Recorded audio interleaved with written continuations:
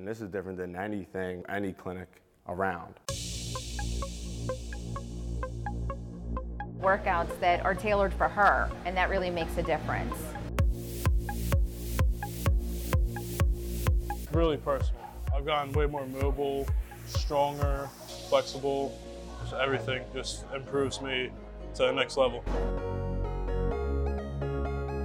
Welcome to the On Cue Performance Therapy Podcast, where we push sports performance and physical therapy to its apex. We change the game by bringing together the brightest minds in the field to offer best practices and question how things are done today. I'm your host, Mike Quintons, physical therapist and expert in sports orthopedics. I'm living my dream and opened a clinic that unites all elements of sports medicine under one roof to drive recovery and performance outcomes. What's happening, Performance Therapy Nation? This is Mike Quintons, your host of the On Cue Performance Therapy Podcast. Today, I'm joined by physical therapists and two very close friends of mine, Steven Vandenberg and Michael Keenan. Today, we will dive into the world of sports concussions and rehabilitation, and more specifically, what the research in an ever-changing field is telling us what best practice is today. Steve and Mike are from the region, having graduated from Thomas Jefferson University. But first, I want to take a moment to thank you, yes you, listening right now, for showing the podcast some love by subscribing and leaving 5-star reviews. I can't tell you all how much that means to me, so please leave some 5-star reviews and subscribe. Mike Keenan has been working in outpatient orthopedics and athletic training since 2008. Mike earned his BS in athletic training at Duquesne University. After a few years in the field of athletic training, he pivoted towards physical therapy school and decided to attend Thomas Jefferson University. Mike is a specialist in vestibular conditions, including sports concussions. He is American Institute of Balance, or AIB, trained in vestibular rehabilitation. Steve Vandenberg has been working in outpatient neurological rehabilitation over the past 6 years. Steve is a PT supervisor and treats everything from spinal cord injuries to concussions. Comprehensive science major from Villanova University, and followed that by attending Thomas Jefferson University on the 3+3 program to earn his doctorate in physical therapy. Steve is an IMPACT, that's with the lowercase m, trained physical therapist specializing in concussions. Emory trained in vestibular treatment as well. So those are two of the best vestibular programs around. I'm hearing from you two. And this is really, really cool and special to me because we're all very close. Worked with Mike for a number of years, some of the best years in my life working with Mike, and Steve was in my wedding. Also having you two graduated together with my wife. So we've seen each other through good and bad, mostly good. And so let's dive into this. These two right here, I have no qualms about diving into this with these guys because they're two of the best vestibular therapists I know. Whenever we get together, we dive into concussions and we get nerdy real quick. So let's get into it, guys. Thanks for joining me. Thanks for having us, brother. Yeah, this is cool. I'm really excited to be here. Yeah, absolutely. This is awesome. All right. So first question first. What is a concussion? Is it a traumatic brain injury? Is it its own category? I've heard it called different things. So, Steve, you want to start us off? Sure. Yeah, well, the simple answer is yes, it's a traumatic brain injury. We try to classify them on a spectrum from mild to severe, and most of what we see in the sports realm would be classified in that mild category. But I think that's what makes this population unique to work with from my perspective, is that varying level of presentation and severity. Yeah, I would agree completely, and probably, as Steve would agree, is it's only mild for the people that are diagnosing it. When you're dealing with something like that, it can be everything on that spectrum. So what are some of the symptoms? And again, we're going to start real low level on this. Sure. We're going to build from the bottom and work our way up. What are some of the symptoms you would tend to see in someone with concussion, whether in the clinic or on the field? Sure. Yeah, I think if I could kick this off, I think the first place to start is that no two concussions look the same. So it's easy to say X, Y, and Z, but really it could be a combination of X, Y, and Z, not X or Y or Z. So depending on what methodology and practice you come from, specifically in my training through Impact, we look at like 6 what we call clinical profiles or clinical trajectories that highlight different categories that we should be aware of. The first being the vestibular system. And again, and I'm sure we'll dive into a little bit later, PT is just one piece of the puzzle to this. There's roles that everybody from patient to parent to coach to sports med doc play a role. But those categories that I follow through my training are the vestibular system. So looking for dizziness or unsteadiness, imbalance, or blurriness with head movements. There's the ocular system or the visual system, difficulty reading, having trouble tracking moving objects with somebody's eyes, cognitive or fatigue, difficulty in school, trouble with, exertion, like getting back to working out, post-traumatic headaches, those unresolving headaches that just seem to linger and are constantly there. The cervical spine, and we can dive into that a little bit later, and I think Q and Keenan, I think you guys can shed a little bit more light than me. And then the last category is that anxiety and mood category, that like psychology services can really step in. I know that was long-winded, but that's a huge part.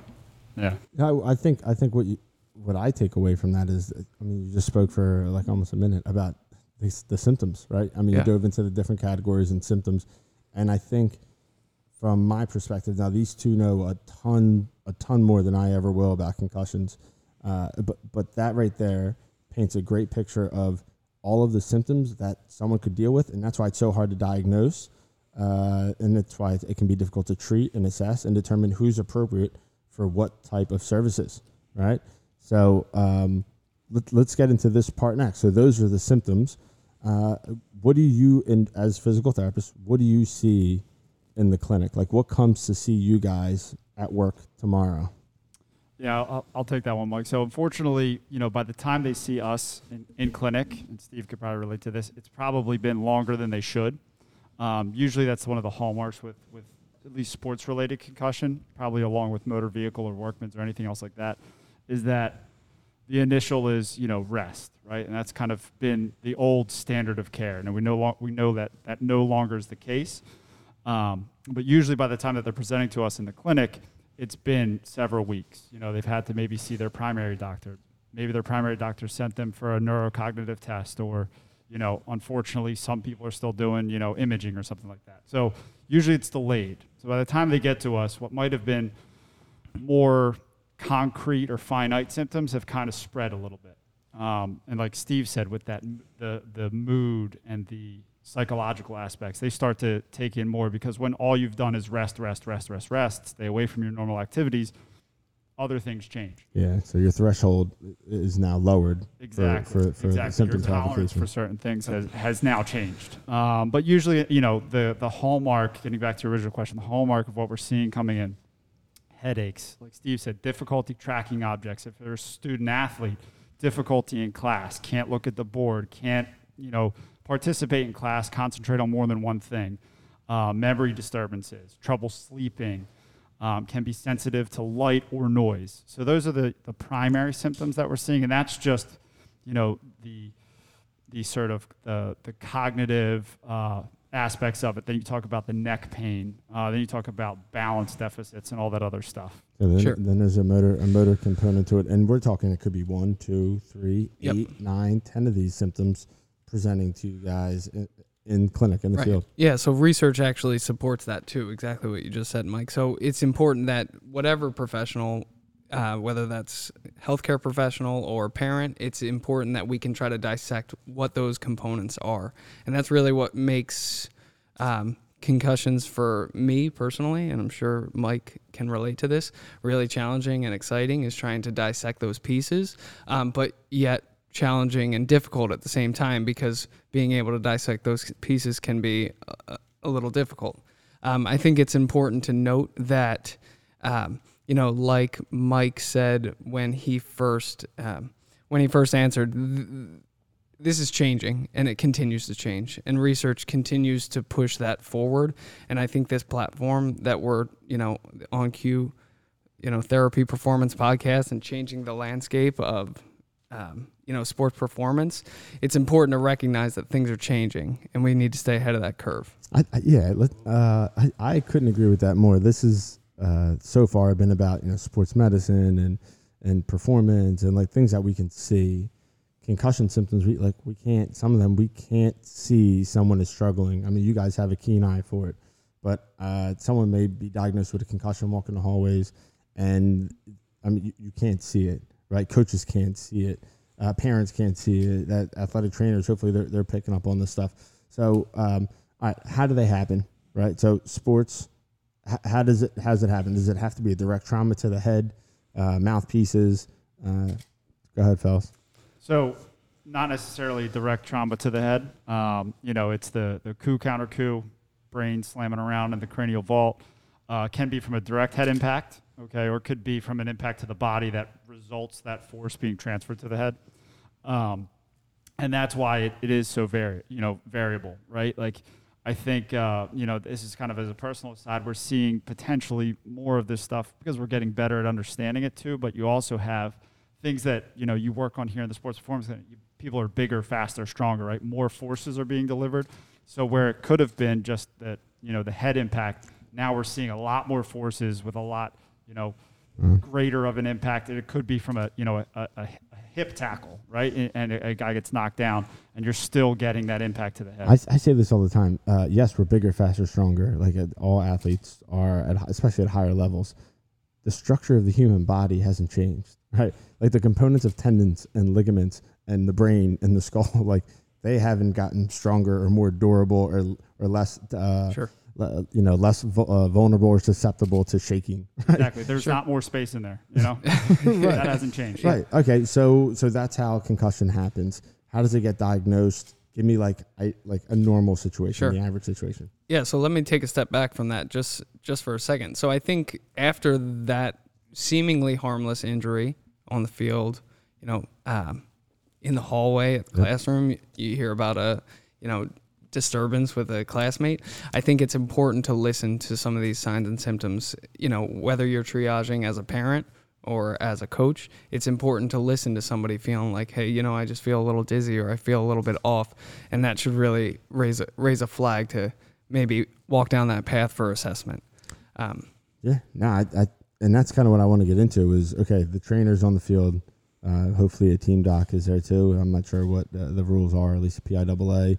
I believe, at all, at least football sporting events, there has to be a team doctor present for one of the two teams. So what happens? There's a hit on the field, the player's down, or maybe they're walking off the field a little queasy. Same thing happens with maybe basketball. So you're an ATC, Mike. So fill me in. So fortunately, hopefully now as things are progressing, an athletic trainer should hopefully be available for all the sporting events. I think that the team physicians are definitely there for football, basketball, but maybe not some of the far-ranging sports or smaller activity sports. But anyway, so athletic trainer should be able to spot that, whether it's contact, whatever it is, spot the signs, like you said, the initial kind of unsteadiness, or they just don't look right. Maybe they look confused. Most of the time, I would say, in what I saw through the years, if somebody gets hit and they're down, we're going to be able to see that and assess them. It's not so much a hit and then we don't see it. Now, there is cumulative impact, which is a whole nother, we could go down that path at some point. Maybe we'll have to do volume 2 here. I like that idea. But yeah, so we pull them from the field. Athletic trainers have the lawful duty to pull the athlete from the field. And then you do a on-field assessment. Yep. And there's a bunch of different ones out there. I won't get into all of those, but it basically runs through, motor control components, assessing cognition, things like that in short order.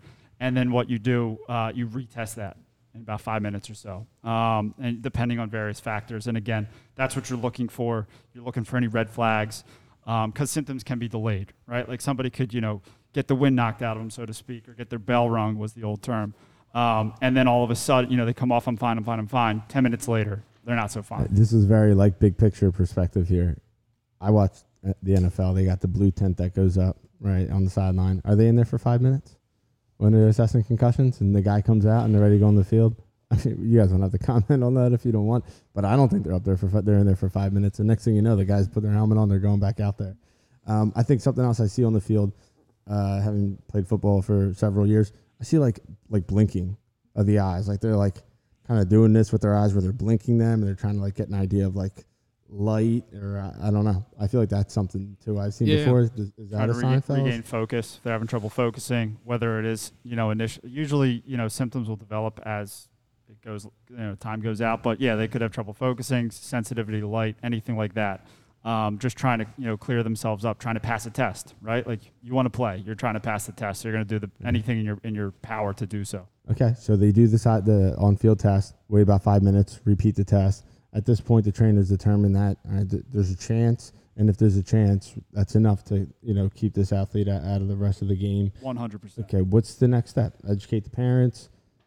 Coaches. This is where I feel like personally, and I definitely want you to, this is still in your ballpark as the ATC, but this is where I feel like we really break down as healthcare professionals, parents, the communication between all parties. I think this is where, in addition to the on-field screening and pulling somebody, I think we still have a lot of hurdles to navigate there.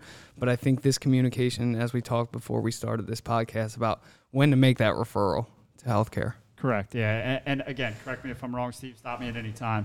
But if, in an ideal world, the athletic trainers there, they pull the athlete from participation, follow up with the parents, obviously, if the athlete's a minor, with the understanding of, hey, 24 to 48 hours, take it easy. Okay. If you feel like you need to follow up with the doctor, if anything changes from what it is like right now, please do. Please do not hesitate to go to the emergency room if you feel like you need to. But within that 48-hour period should be reassessed by the team doctor, which usually is either a primary care physician or a sports medicine physician, and then go from there. That's kind of where you're taking it from. They get the assessment there. Okay, you know what? It looks like you're going to be one of the 7 out of 10 kids that's going to recover in 7 to 10 days. Awesome. Now this is so. Hold on. Right here. And this is great moment because because this is where, and you just said this a second ago, Steve. I just want to repeat this because this is so important from my perspective. Having coached football, played football, and seeing concussions all the time that go mistreated, and then they come in to see you guys a month later, and they want to get on the field tomorrow. So or on the court tomorrow, whatever it may be. All right. So the trainer says very specifically this is what you do, right? You should see the team physician. Where are we dropping the ball on this? Is it the team physician isn't available? It's a wait to see the team physician, or they just parents go their own route with the athlete, with their child, or do they go to urgent care? Are they going to the wrong specialist? I guess is probably the simple question. Or are they not going to a specialist at all? Yeah, I mean there's so many, it's Sure. like an octopus, right? There's so many different things. I mean, the one thing, if we're speaking of student athletes, is that 24 to 48 hours of relative rest. Like, are they going to school? Does the athletic trainer have the ability in that school district to say, hey, you're out of school for 2 days? Probably not. So then it's a communication with the nurse. Then it's maybe having to see their pediatrician to get a note to get them out of school. So there's a lot of steps that go into that. And at some point, somebody's going to say, okay, I'm just going to pull my kid out of school or send him back. And now all of a sudden this kid has a 10 out of 10 headache and can't see, and he's going to the nurse's office right away. And then it starts to spiral. Yeah, personally, I find that it's like a lot of parents are like, why don't we give it a shot? Why don't we try to go back to school and see how it goes? And it doesn't go well. Whose decision should that be? Should they see the specialist before they go back to school on Monday? And listen, and I don't know nearly as much as you guys do, so I have no problem asking the hard questions. And I don't expect that there's not always going to be a right answer. So I'll say that to you fellas. So I've seen the wrong decision happen too many times for me to say that if my child or one of my athletes was the 30% that wasn't going to heal, that 20 to 30% that won't heal without intervention, I would want to get them checked anyway. I'd want to cross the T's and dot the I's and get them to the specialist so that we can make sure that they're not going to fall into that category. Tell me about the 20 to 30%. Can you guys tell? Because I've heard that before. Sure. Yeah, so what they've done, what you look at with research is that 70% of the concussions will recover within that 7 to 10 day frame, right? Like, they'll have symptoms, but they have relative rest. They go back to school, And again, that's part of the clearance protocols, being asymptomatic at school. But they'll go back, and in 7 to 10 days, they're fine.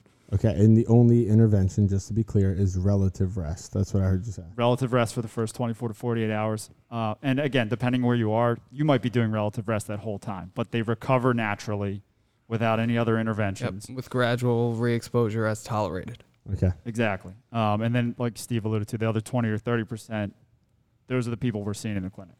Gotcha. And you go ahead, Steve. Yeah, this is where I'm really passionate about, because we can dive into the research all day, but I want to make this as comprehensible as possible. Those 20 to 30%, if those are caught early, there's research to support that we can get them back to the field sooner with intervention. There's also research in that 70% that if go through assessment, do no harm to their recovery. Right. So if you see I'm painting a picture here, right, if you get 100% of these people, if you get to us or get to the right channels, at least for assessment, we can say you have dysfunction or we can say you don't, and we're good to go. Okay, so who should they see? Right, and insurance gets in the way of this too. I'll throw my 2 cents in on that. They may have to see their primary care doc first before they see the team doc, who's a specialist. That happens sometimes too. So who is it a neurologist? Is it someone at first or at urgent care or like whatever, urgent care, CVS, Rite Aid? Where are you taking your kid? In an ideal world, you're taking them to a sports medicine doc that may or may not have training in concussion, which again is real hit or miss depending where you are and the access to healthcare you have. So when you say they may or may not, there's a chance that they may not have any experience in concussions. Obviously, you're looking for the ones who do have experience in concussions. Right? Correct. So Sure, but that's not really advertised, You're not going to pass an urgent care like, hey, we have, concussion experts here. Hopefully the trainer, the ATC can make a recommendation on who they should see. Exactly. If it is sports related, that's at the school, they're going to have a relationship with a team doctor that's going to have training in that. And obviously, it's 2020. Concussions aren't a new thing. Like, we're understanding more and more, and more people are educating themselves, physicians included, that are very well equipped to treat those. Yeah, I coached high school football the last few years as an assistant, and I had to take an online concussion. I had to manage. I had to spot the symptoms of a concussion on the field. So coaches are educated about it too, which is pretty cool. It's moving in the right direction. So how soon after the diagnosis or the concerns brought up by the athletic trainer are you taking that child to the right doc? As soon as possible? In my opinion, it's as soon as possible. I think, again, if they're trained and well equipped to assess that situation, they're going to get to them within that 24 to 48 hour window. Now, they're not going to be starting a rigorous exercise program to get them back to their, baseline. So that risk within 24 to 48 hours doesn't exist for that initial encounter. Okay. If that makes sense. So as soon as possible is the answer there. And then the follow-up would then be, okay, then what? What happens after that? So what is that doctor looking for? That sports medicine doctor in a perfect world, right? Experiencing concussions. What are they looking for at that first session? So they could be looking for a number of different things, similar testing to what we do on field. Various kind of balance tests, everything like that. What you were talking about with Steve with the little m, impact testing, that's neurocognitive testing. Most clinics, if they do offer concussion care, will impact's a big one. We'll offer that, where usually now, and I think it's a law in the state of Pennsylvania, I think with PIAA, is you have to have a impact test, a baseline impact test. They're tossing those out now. But go ahead. Are they throwing them out? Tell me what it was. Impact supposedly doesn't work anymore. Like, it doesn't work as well. So there's there's King Divic. There's a couple other ones. Yeah. There. Again, and I'm several years out of the AT run. But But the concept is that they have to take a baseline test. Correct. At the beginning of the season to identify, or not identify, but to pretty much exemplify what they should be at, like their what baseline. their baseline is, right? Cognitively. And then we can compare to baseline if there's a suspected concussion. Perfect. Yes. Okay, so that is done at that initial visit with the sports med doc. Again, gray area, right? But if you're seeing somebody in an ideal world, right? If we're talking ideals, yes, that would be done. Seeing him for a concussion, you're going to get that repeat impact test, whatever test you're taking. So these docs and ATCs can be in these offices. Physicians assistants can also do some of these assessments.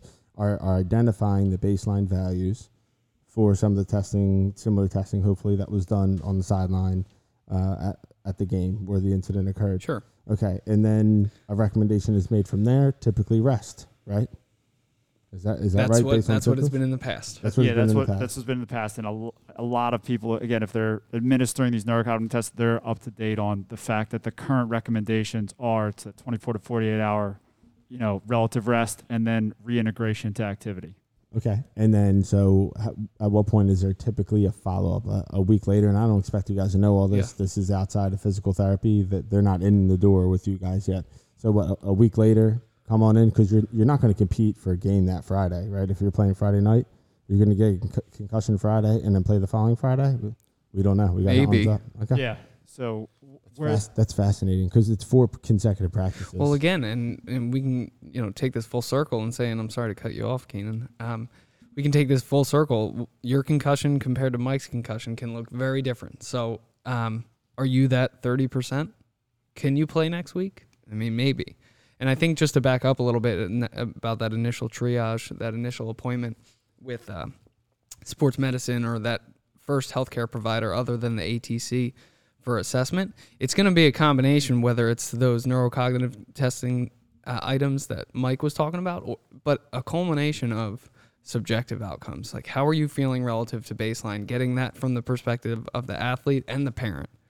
And then compare that against objective outcomes, like you do your tandem balance dance or have somebody with their feet close together with their eyes closed and they're swaying a lot and they're a high-level, performer on the football field, that raises some eyebrows. Sure. Yeah, and that way you have a baseline that you can measure from when they return to you and ideally for clearance to begin a return to play protocol. Yep. Correct? Correct, yeah. And the first step in that whole return to play protocol is asymptomatic at school, right? There's students first, so they have to be able to go 24 hours without symptoms. And every step along that return to play protocol, you have to be 24 hours symptom-free to graduate to the next step. Okay, so how does that go in a sport like soccer, where there's a ton of concussions, and football, where there's a ton of concussions? So they're actually participating in the practice. What's it, 4 consecutive practices? They wouldn't be participating yet. If they're in the true return to play protocol, they're not participating just yet. Then what are if they're held out. Yeah, correct. Yeah, if they're entering into that, that there was a significant result on the neurocognitive tests. Doc says, you're diagnosed with a concussion. You have to enter that. You have to be 24 hours symptom free at school first. Yep. Then you go into exertional activity. Okay. So they're running. Running. Yep. Okay. Yeah. You could do it. You could do a weight room, whatever it is. Okay. 24 hours symptom free. Okay. If you gain symptoms, you just have to repeat that step until you are symptom free. The following day. Correct. Yep. When they're symptom free again. And again, back to the research a little bit, they keep coming out with more exertional assessments that we can really objectively assess this. See, and to me, objectively assess this. Yeah. Objectively assess it. I'll say 20 times. Like, that is everything, because now we can say this is what the research says works. That's why we did that test. I didn't have them run 2 100-yard sprints and say, okay, no symptoms. All right, you're good to go. Like, we have an objective test that works. But the research can only take us so far. You know what I mean? I think utilizing that to change the game, right? Here's the OnCue platform. Let's change the game, right? Yeah. So how do we use that exertional assessment early to identify that 30%? So can you give me an example of any exertional assessments? This is where Steve, got funky with it. I know. I'm so passionate about this. Just because I feel like this is where, the miscommunication is. So, you're that sports med doc, or you're that parent that isn't sure and wants to be sure, wants to cross the T's. Get them in with a therapist if you can advocate for that.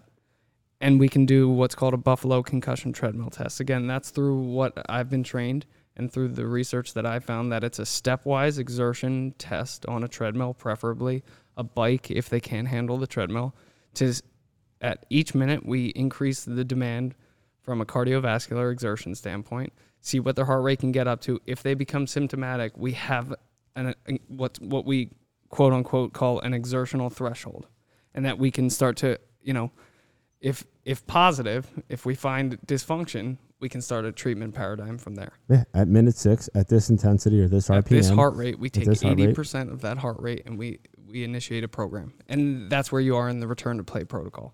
So just like we talked about with programming in some of our previous sessions, I've talked with Jordan about programming, there are like objective measures that we use, and that's what we're going to focus on. Sure. And that's where we start things. So that's what you're saying we have in the Buffalo concussion treadmill test. Yep. All right. And again, that's you one. would do that ASAP.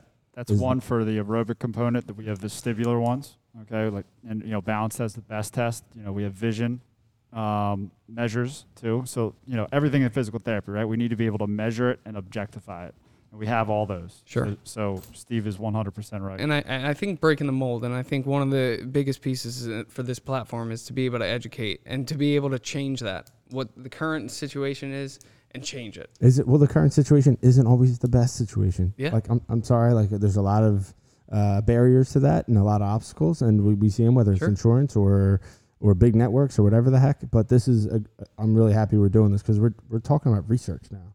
So that's, and make sure we touch later on. I know you got it on your script, but make sure we talk about how we highlight some of the risk factors to prevent concussions. Exactly. Yeah, let's wrap up with that because I feel like we're on to something here. So they come back a week later. They missed one game. We talked about the return to play, and then so they go through those tasks, right? So one is tolerating exertional activity. What are they doing after that? They participate in practice, and then eventually they get cleared, right? Non-contact practice, contact practice, and then you go from there. And then as long as they're asymptomatic, throughout the entire process, they're good to return. All right, so I'm part of the 30% that didn't get better a week later. I go back to see the doc. I don't feel better. I haven't even started the return to play protocol yet. I end up at your office. You're doing all of these assessments that we just mentioned, right? So we have vision, we have vestibular, we have exertional. Neck, exertional. You're looking at musculoskeletal. Mood, anxiety, yep. Okay, so are all physical therapists trained to treat this? You want to take that, Steve, or you want me to take it? I'm not trained to treat it. I know. I'm smiling behind my mask over here. So smile with your eyes. Yeah. So, I mean, as generalists with a PT license, we can. Sure. But I think it's, on the accountability and the ownership of the therapist to be able to highlight their weaknesses. So my answer is no, but the state of Pennsylvania answer is yeah. Okay. All right. So then what is the next step? You identify their deficits throughout this various testing, and that can take how long in the session? An hour, 2 hours? Hour and a half, depending on, how long this individual has been going through the process, right? Thorough, subjective, really understanding, because again, they're not walking in with a cast on their arm, right? It is an injury, the invisible injury. So really diving into the subjective complaints, because not only, yes, you're going to get the objective measures, but you really got to address each individual session each day. Hey, where's your symptom ratings? How bad is your headache? How intense is that sensitivity to light? Going through a thorough subjective. How do you manage these? And I think I already know the answer, having worked with Mike for a few years.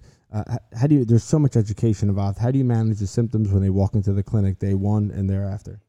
Oh gosh, yeah. The whole thing is surrounded by education, and that's really where we need to be better as clinicians, both from the healthcare side and from the parent, coach, athlete side, is really understanding what's going on. But I think first and foremost, understanding that I'm going to try to get orthopedic with you guys, so bring me back down to earth because this isn't my world.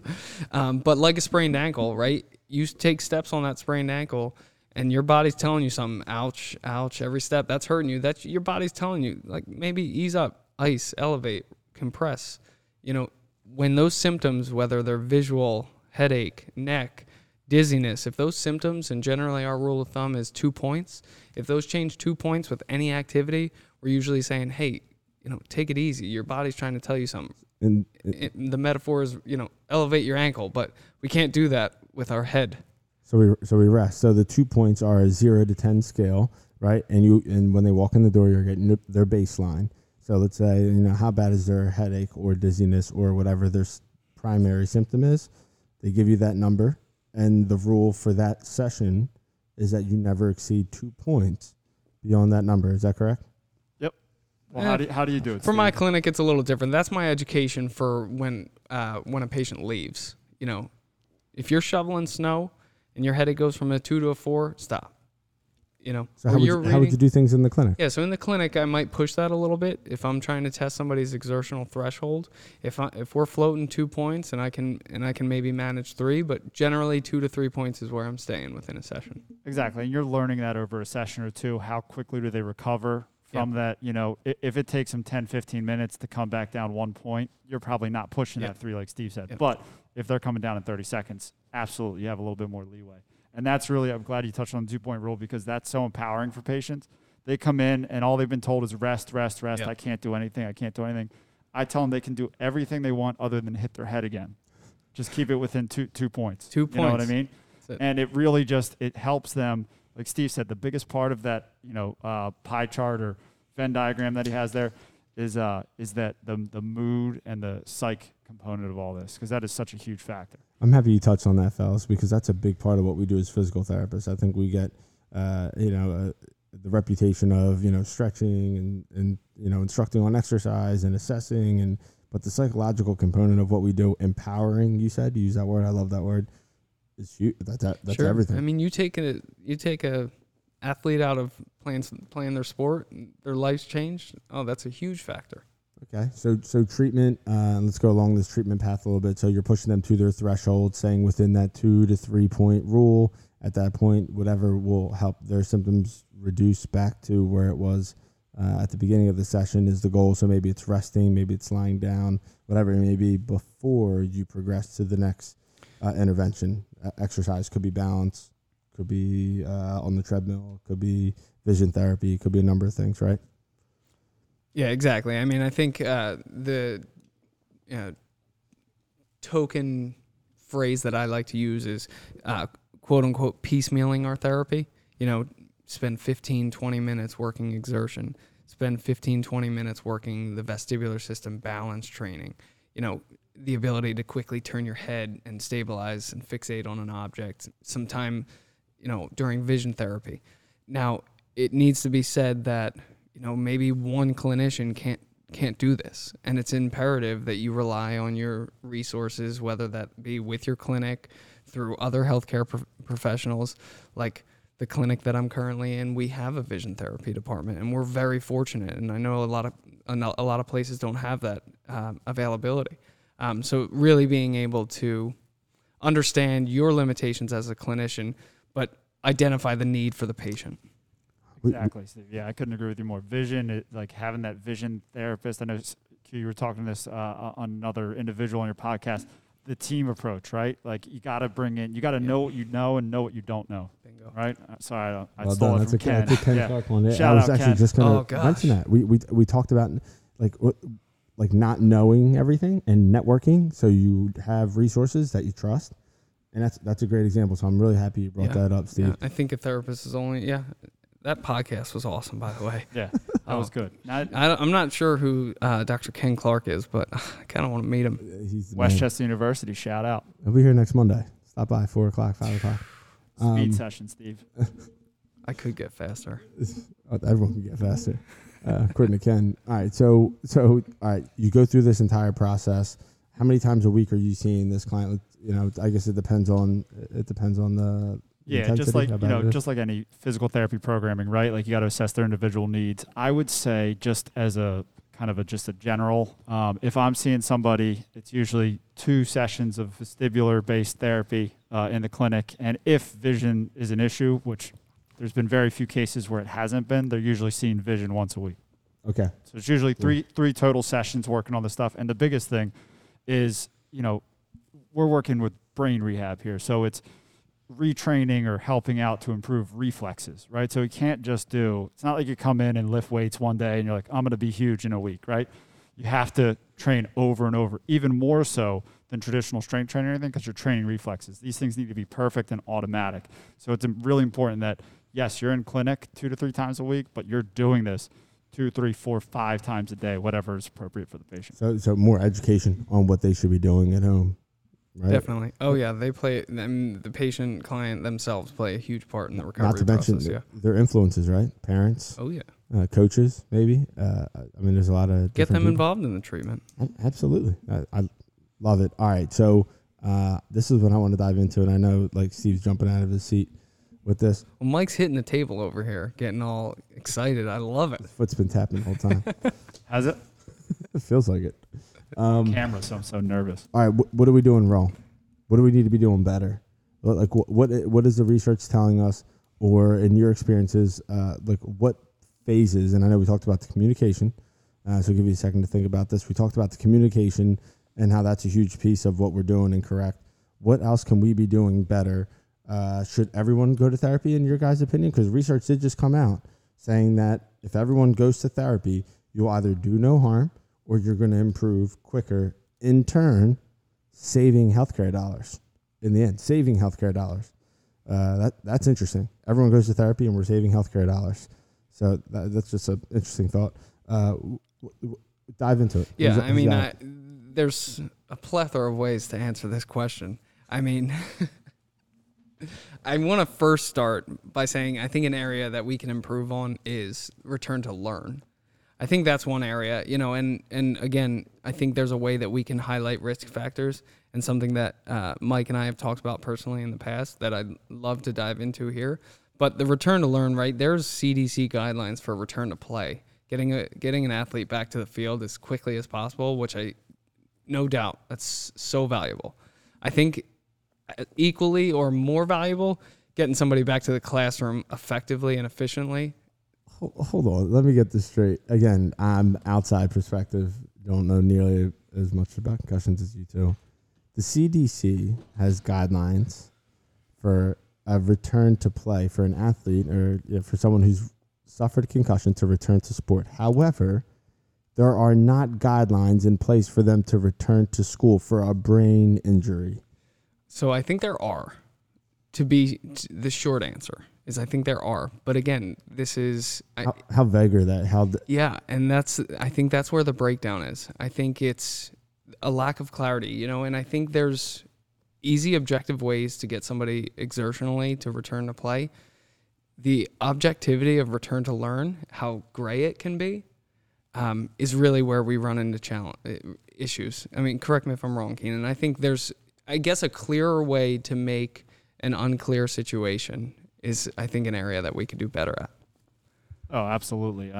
Yeah, I think, there's not like I think it was, there's clear return to learn, return to play guidelines. But like Steve said, how do you measure somebody's ability to return to learn? Are you looking at their grades? Mm-hmm. Maybe. That might be one objective measure. But for the most part, you're relying on subjective symptoms, right? So that is a huge gray area, right? You trust that most people want to get back to learning because that should be the precursor, the first step to resuming their athletics or whatever it is that they enjoy doing. But sometimes that's not the case. So that can gray it up a little bit in terms of, how hard are they really trying to get back? Are their symptoms what they are? What are their motivations type of thing? Yeah. So it seems like the return to learn is... And I think, going off of that, the person assessing the return to learn issues varies from, school to school. Is it the guidance counselor? Is it the nurse? Is it the teachers? So I think sound education in the school-based system, in communication with the healthcare system is, bridge the gap. Should it be the athletic trainer? Should the athletic trainer do an assessment Monday morning after a concussion Friday night and determine that the athlete is the student athlete is ready to go back to class? Is that appropriate? So that's what Impact trained us as, who takes that responsibility most often, but it's not clear. They're most familiar, I would imagine, more familiar than a guidance counselor would be, if that's correct. But then meaningful. It all comes down to each individual school. You know what I mean? So some schools might have a full-time staff athletic trainer that also teaches in their PE department. Okay, yeah, go see, Mr. or Mrs. So-and-so in the morning, have them take a look at you. We'll determine it from there. I would say a lot of people don't have that. So then it comes down to the education they get, at that game, like you said, Friday night. Hey, take it easy Saturday, Sunday. We'll reevaluate you Monday. if you're asymptomatic, nothing going on, go ahead and see how school goes, but follow up with your nurse. Sports med doc. Why not? Yeah. So, I apologize if I made it unclear that the CDC didn't have something regarding return to learn. They certainly do. But I think the implementation of it, unlike return to play, is more challenging and something that we need to do better at. Sure. Okay. What else we need to work on in this process? Should everyone go to therapy? Let's start with this first. A point person that the athletic trainer can point to and say, this is who you should see for your concussion. Correct, 100%. And that should be, a sports med physician, somebody who hopefully has training in concussion. How about the sports med doc? I've heard docs in this area volunteer to do this as a part of their affiliation with the school. I'm going to put clinic hours in your training room Monday afternoons. Every Monday afternoon, I will be in your clinic for 2 hours. Whoever's injured, I'll see, treat, recommend X-ray, MRI, do a concussion assessment, whatever. How do you feel about that? I love it. When I was working out in Pittsburgh, we had that. It's on Saturdays, right? So, Western Pennsylvania, football's huge, right? Everything's going to happen after football. So Saturday morning from 9 to 11 was open clinic. All the kids that had come, no insurance needed, get in there, get seen, no excuses. Wow. So it's doable. There is that answer. Absolutely. Resources and really resources. That's what it comes down to, and willingness to actually do it if it's awareness of best practice. Sure. So a point person to see, that's ideally sports med, someone who specializes, a physician that specializes in seeing sports-related concussions, right? Okay, then next step is obviously have a plan in place with objective measures that they can assess at that session and then be able to reassess down the line prior to return to play, which I feel like most, if not all, are doing impact testing, aerobic conditioning, etc. And then... Let me pause you there. Yeah, please. I don't know. How do I say this? I feel like sports med physicians are getting more pressed than pressed for time as it is. To do a robust concussion battery takes a little bit of time. And I'm not, questioning the efficacy of a sports med appointment, but I feel like tapping into resources early has shown improvement. We know docs in this area pretty well, and they have ATCs as their assistants, a lot of them who see concussions. Awesome. And they're the ones who are doing a significant amount of the battery of testing. So in the shadowing I've done in this region, and please comment on this, Mike, the physician comes in after the testing has been done, and we'll dive into some of the subjective information and questions, and then look at the results of the test and make a decision at that point and have a discussion and education with the parents. What am I missing? No, that's exactly right. And, I would say 9 times out of 10, from what I've seen too with shadowing and everything, if that individual, that athlete is symptomatic still, or the scores haven't gone back to baseline within a week, they're getting a referral for vestibular therapy. Or if the school is fortunate enough with an athletic trainer, hey, you need to go see this person, and you're doing your vestibular rehab there, or your post-concussive rehab there. That's the nice part about when they are seeing it, it is getting referred. But I think we circle all the way back to what's our missing link, how can we be better, how can we make it better? It's the understanding of that initial point person, which should hopefully be like that sports medicine physician or somebody trained in concussion management. That point person needs to understand it's not, hey, just rest for a week and we'll see you. That's old school. There's been 4 concussion, consortiums that have come out now saying it's 24 to 48 hours, then get back to life type of thing. So I think that's where that's the big breakdown is right there. It's who you see and what they're telling you.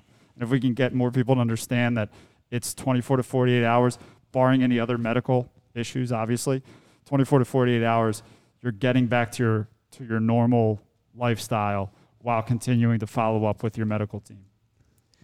You guys are painting the picture, and I'm happy to hear the perspective that you guys are outlining, but you guys are painting a picture of the ideal situation, that they're into sports med early.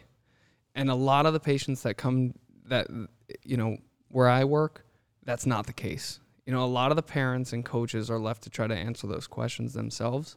So having an understanding, I think back all the way to when we started this, what to look for, understanding the, the signs and symptoms of a concussion is going to be extremely valuable as an advocate for yourself, for your son, daughter, athlete that you work with, to be able to say, hey, this isn't quite baseline. We need to get this checked out. So this is just me going on the quicker side, and I'm with you 110% there, Steve. I think if I'm a parent and I have my son, I think, suffered a concussion, and they're showing some of these signs and symptoms, and I'm listening to this podcast, and I think, okay, I need to find me a sports med doc. What do? Do I Google it? I would call, here's public service announcement, call your local physical therapy office. Who would you recommend who treats concussions, like a physician or a specialist of some kind that treats concussions? Ask them, because every single PT clinic, at least around here, can name at least 2 to 3 physicians that treat concussions regularly. I think that's a huge deal. So what to do next? You identify the symptoms, refer out, or find a physician or a sports med doc, ideally, whoever who specializes in concussion. If you don't know who that is or how to find that person, ask your ATC or call a local PT office and find out who they recommend. I'd be more than happy to recommend physicians for that. So what else you want to touch on there, Steve? Anything else? I know you're passionate about the 70-30 deal. I think, and I want to touch on manual therapy and concussions treatment as well. I think I have, as a PT, I need to advocate for our profession, right? And I think that early referral, if I can't paint that picture enough, if even there's, and I guess maybe this is a PSA for some of the sports med docs or some of the docs in urgent care, hospitalists in the ER, primary care physicians. If you're suspecting a concussion, that early referral to therapy is extremely valuable. To be able to help assess, implement that battery of assessments to try to highlight, is this that 70 or is this that 30? So you agree with that? What are your thoughts on that? Oh, absolutely. And also to, I'm going to keep tying back into this because I just think it's so important to help that individual or that parent, make them rest assured that, hey, things are like, this is treatable. Like this is going to be okay. You don't have to feel like this. So that whole mood and psych component doesn't spiral out of control day by day, hour by hour. And if I didn't say this earlier, so the research to support early intervention is there. The research is also there saying without intervention, recovery can take longer. As Mike just pointed to, whether that be from a psychological standpoint, a visual standpoint, etc. Unfortunately, that's what I saw in the clinic when I was working closer with you, Mike. I feel like a lot of the cases, I shouldn't say majority, a lot of the cases were like chronic post-concussion syndrome. Like these kids are I had 2 in this amount of time, and I've had that ringing in my ears, or I've been sensitive to light, or I haven't been able to watch a complete movie in months. I think some of that comes back to a little bit of mismanagement.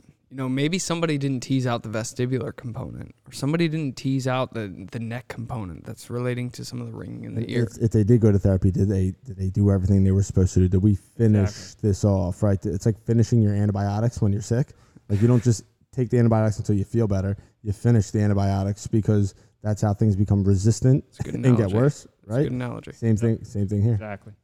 All right, so I want to dive into a touch more of the 70-30 intervention, if you believe it's appropriate. If there are symptoms that you feel like can be treated in the PT clinic, just to be clear here, Steve, as the referring physician, would you recommend a PT right away, or would you wait that week to see if rest alone does the trick? Sure. And I know a lot of sports med physicians, that I've worked with in the past vary in their perspective on this answer. So as a PT, I think myself understanding that I have X, Y, and Z tests to accomplish, they pass those tests and I don't need to intervene, I have the wherewithal to say, you don't need to be here. We have, how many sports med docs, and I know you got something to say about this, how many sports med docs, or what percentage of sports med docs, and again, I'm talking about concussion management, know that we have tests to assess and determine if it's appropriate for them to return to the next step? Sure. Do they know that? I mean, I hope so. We're going to get a roundtable here What? Like, I'm serious. Yeah, Like, that would be awesome. My answer is no. I don't think everybody knows that. Yeah, I mean, again, the education factor of it needs to improve. Again, bridging the gap, right? Like that. It's usually, That's on the front of Mike's clinic. I think it's on the second window where it should have been a picture of me running. Yeah. It says bridge the gap. you weren't going to get that over Mel. No shot. So to like cycle back to that, yeah, like there's definitely a gap of understanding, person to person about like, the appropriateness to referral and everything like that. And in terms of like what we test and how it continues from us, we go back to that return to play protocol, right? 24-hour symptom free in school, exertional exercise, stuff like that. We're that second phase of it. We're going to work with them when they're still symptomatic in school and everything. And they got to get through us to be asymptomatic in school, along with asymptomatic with our exertional tests, right? Like passing Steve's Buffalo treadmill test, passing the BEST test, and all the different visual vestibular tests that we do. Then they still have to go back to school to get, now they're working with their strength coach or their athletic trainer or the coach to do the non-contact stuff and getting back into it. And you've So that's the discharged them continuum. at this point? Correct. Right. Okay. So they're still not, we don't discharge to the field. We Yep. discharge to that Yep. care at Great the school. point. Great point. And Mike. then, and then what's our role in communicating with the next step, right? In the continuum of care, what do we do? So are you saying once we've discharged them? Yeah. So your job is now completed, right? As a physical therapist, how do you feel about communicating to the athletic trainer that's going to be doing the next steps, or the strength coach that's going to be performing the next steps in their continuum of care, and maybe even the point person, the sports med doc? How are you doing that? Should you be doing that? Oh, absolutely. Everyone should be involved in that. Like you've alluded to before in this episode and other ones. They need to. Everyone has to be part of that athlete's care team, right? From the referring physician to the physical therapist to whoever they're going to be returning to, whether it be the athletic trainer, whether it be the coach, the strength coach, whomever. Everyone needs to be informed along the way. Hey, this is where athlete A is at. Now it's they're ready to clear for you, so you got to do whatever you need to do to get them back on the field. Yeah. How important is that? I mean, the trainer knowing where that student athlete is at in their care, and where, like, to pick up right where you left off, and then take them down their avenue that they're experts in. And not to mention the physician is now in the loop, so they're like, okay, now we know what we have to do next. It's an easy step for cohesion of care, and one that often gets overlooked. I mean, how simple? Yeah. A text, an email, a phone call. A little progress note. Like a simple, just like type your normal note that you always type and hit fax. Exactly. Really that simple. I'm gonna go out on a limb and say that physicians would be more likely to refer out, like you're talking about, Steven. I know I keep going back to this because I think it's so daggone important, man. I think it's so important that these kids get care. I call them kids, student athletes, professionals, whatever, get this care immediately. And if they have someone they can trust. Like, I was speaking to a doc about this the other day, and he brought up the research, actually. And I was like, that's funny. My buddy Steve is like a nerd with this. And we sat down the one day and you brought the research article with you. Like, I'm ready to talk about it. I don't know anything about it. And I told him what you had said. He's like, yeah, that's what this research was saying. And we're friendly. I put him on the spot. I'm like, so what are you doing? He goes, well, I don't know if I have anyone I can send to. I'm like, you're kidding me, right? Like, yeah, Mike Keenan's Mike's down here. the road. He's here. Yeah, like, why not? He's like, well, I didn't really think about it. I'm like, you thought about the article? Like, you knew, so to me, I think we got to get in their ears, guys. Like, we have to advocate for ourselves, but we also have to know when it's appropriate to refer out. I think that's the other thing with vision therapy. Like, I have a strength conditioning coach here because I have a CSS, but I'm not a strength conditioning coach. Like, that's not what I'm best at. That's what Jordan's best at. That's why I send to Jordan. So same thing with this. Like, we have to be humble enough to know when to refer out, but we have to be proud enough. We have to be confident enough to tell these physicians, listen, this is what we do. These are best practices according to research that we're exposed to. Why do you do what you do? Like, why do you refer at this point? Why do you wait? It's okay. They should be. You're questioning them, but it's healthy conversation.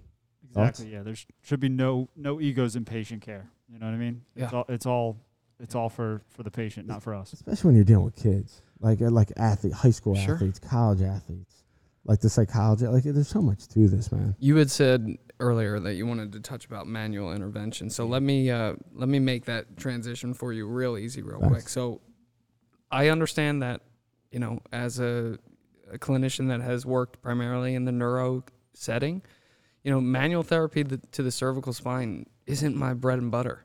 And I know that. So if somebody comes in with a whiplash associated disorder, like concussion symptoms, and everything is pointing to the neck, you know what? I think you need to go to my colleague, because this isn't really, and I think understanding that and having that accountability is how we push this needle. Yeah. What are your thoughts on this, Mike? I've seen you treat 1,000 concussions, and you do manual on a lot of them, if not all of them. Yeah, I mean, you got to think, that where the head is attached to the rest of the body, right? So a lot of that, and this is going back to the beginning of our conversation, right? It's not maybe just a head trauma. It was an impact to the body that translated to the head. So some significant force went through the neck to get it to the head.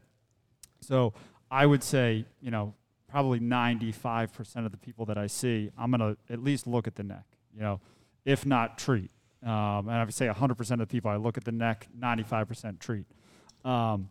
Because especially if it's chronic, absolutely if it's chronic, there's been, just like with an orthopedic condition, I'll refer to Steve's ankle sprain analogy. If you sprained your ankle and you sprained it over and over and over again, you're going to develop a different gait pattern, right? So even if you don't have ankle pain, you're coming in to see, somebody for hip pain. Well, where did that really come from?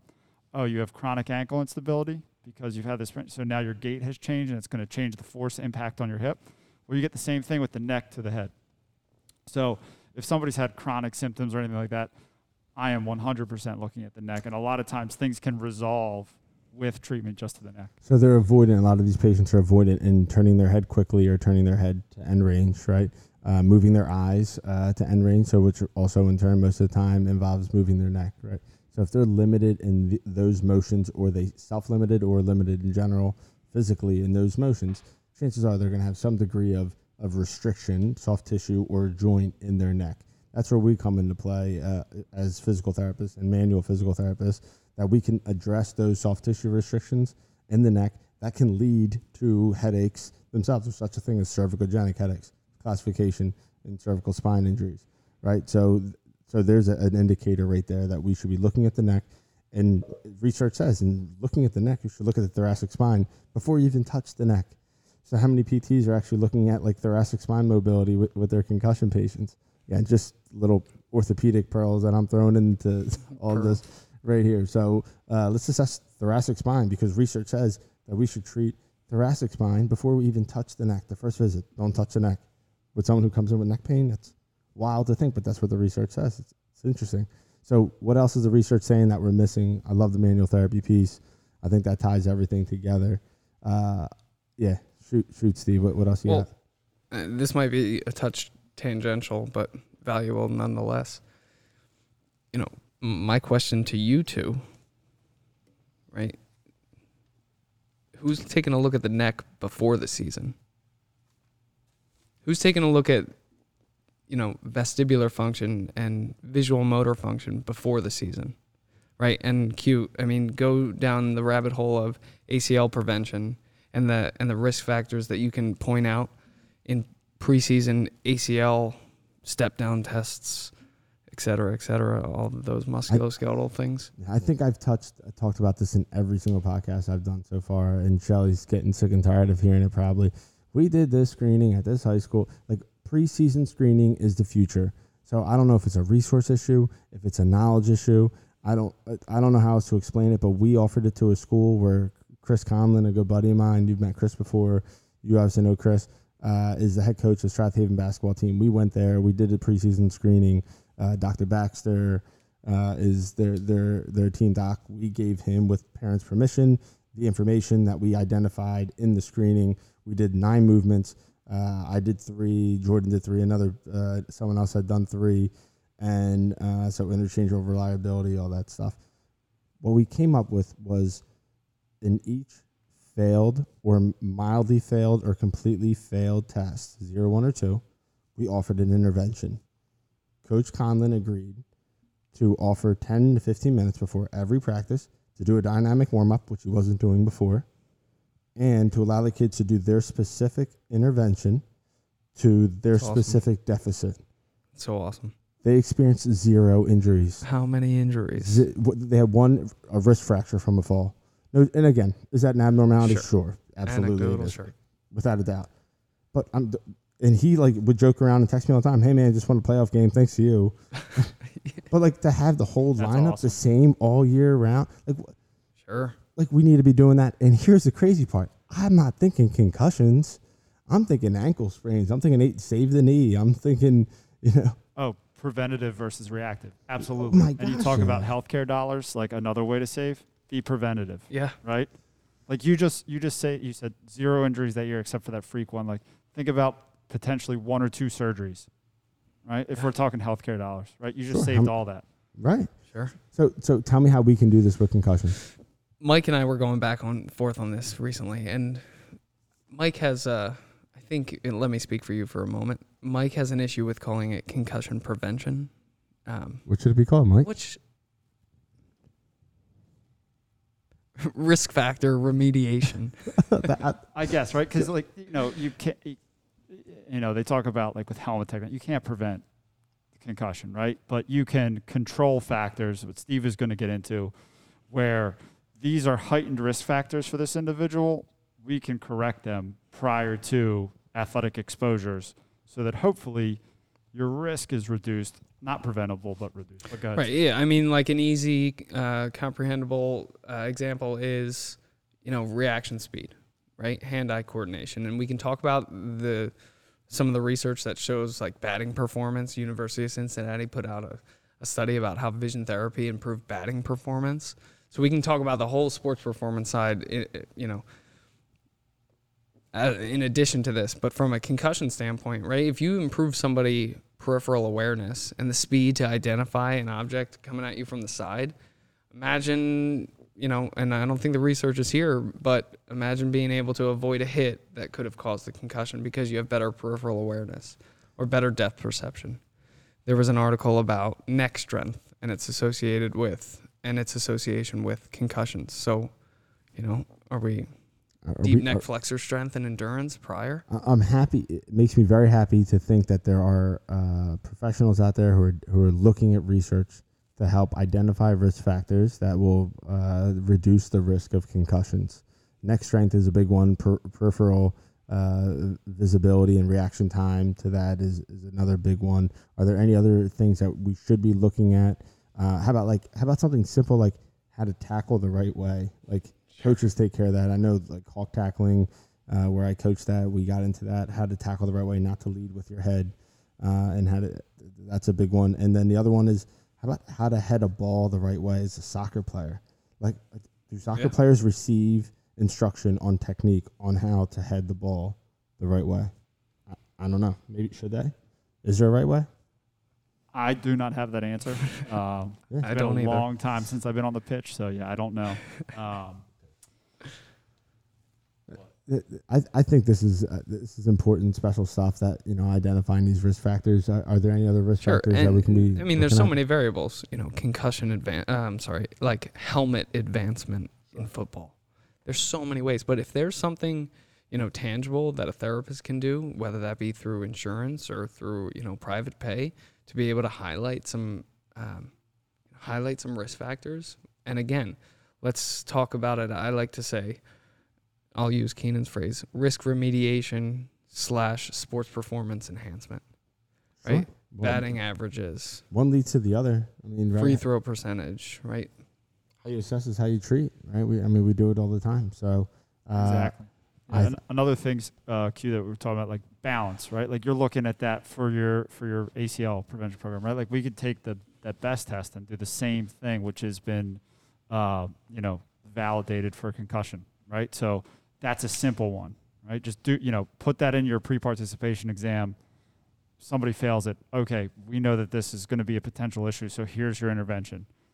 Keep working on it. Yeah, to fail, you need normative values, right? Like a single leg jump test. I'm giving away another pearl here. A single leg jump test for height doing it repeatedly 5 times is how I assessed it, and we videotaped it and froze it at max knee valgus when the knee goes in. And if it's over 26 degrees, there's a much higher, I forget the exact percentage or reliability on this, but much higher percentage of the potential for an ACL tear. Right, so like here I am on an app measuring angles of the knee. I have a normative value I can use to determine if there's a higher risk here. We need those. We have one in the King Devic for reading speed and visual motor speed. We have that, and we've done that. I've done that. Pre-concussion and at the end of concussion rehab. Okay, here's your new baseline. You've fully recovered from this concussion. You're ready to go back to sport. Here's your new baseline.